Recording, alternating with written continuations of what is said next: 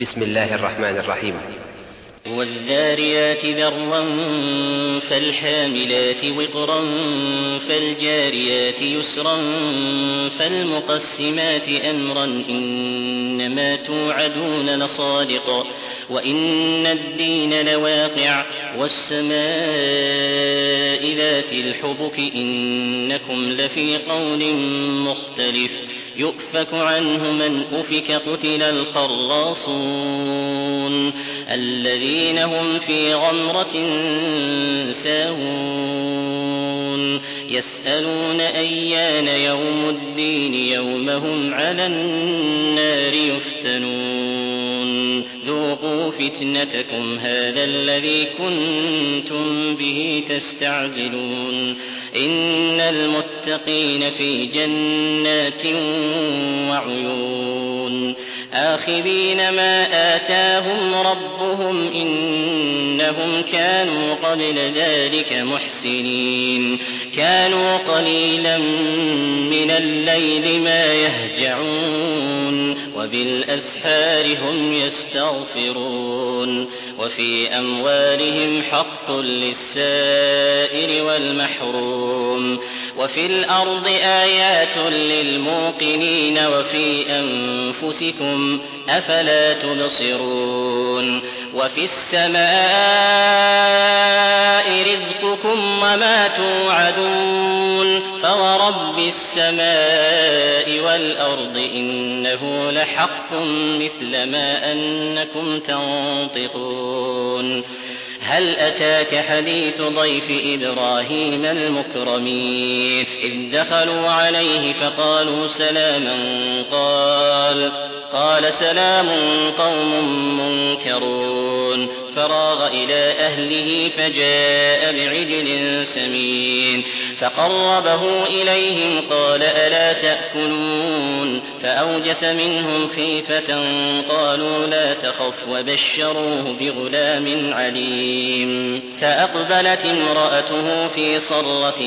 فصكت وجهها وقالت عجوز عقيم قالوا كذلك قال ربك إنه هو الحكيم العليم قال فما خطبكم أيها المرسلون قالوا إنا أرسلنا إلى قوم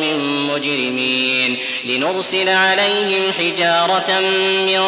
طين مسومة عند ربك للمسرفين فأخرجنا من كان فيها من المؤمنين فما وجدنا فيها غير بيت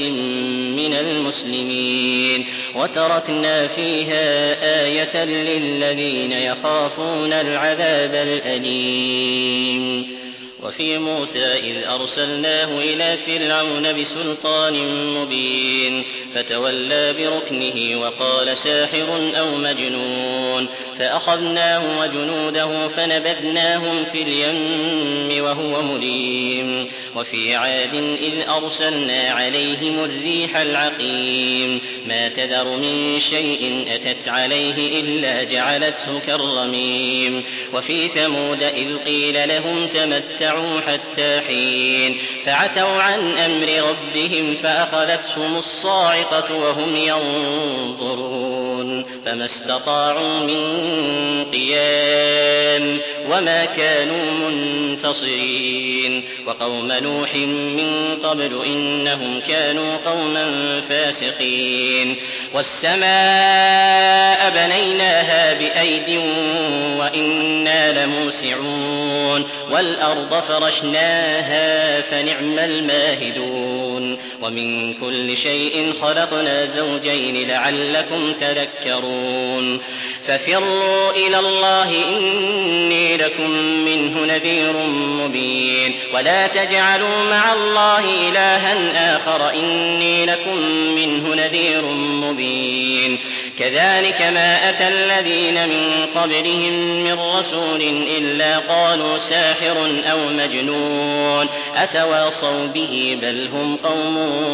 طاغون فتول عنهم فما أنت بملوم وذكر فإن الذكرى تنفع المؤمنين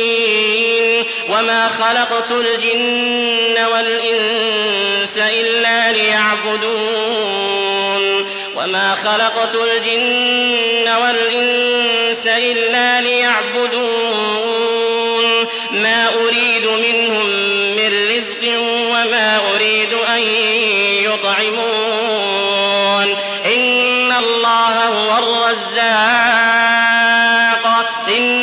الله هو الرزاق ذو القوة المتين فإن للذين ظلموا ذنوبا مثل ذنوب أصحابهم فلا يستعجلون فويل للذين كفروا من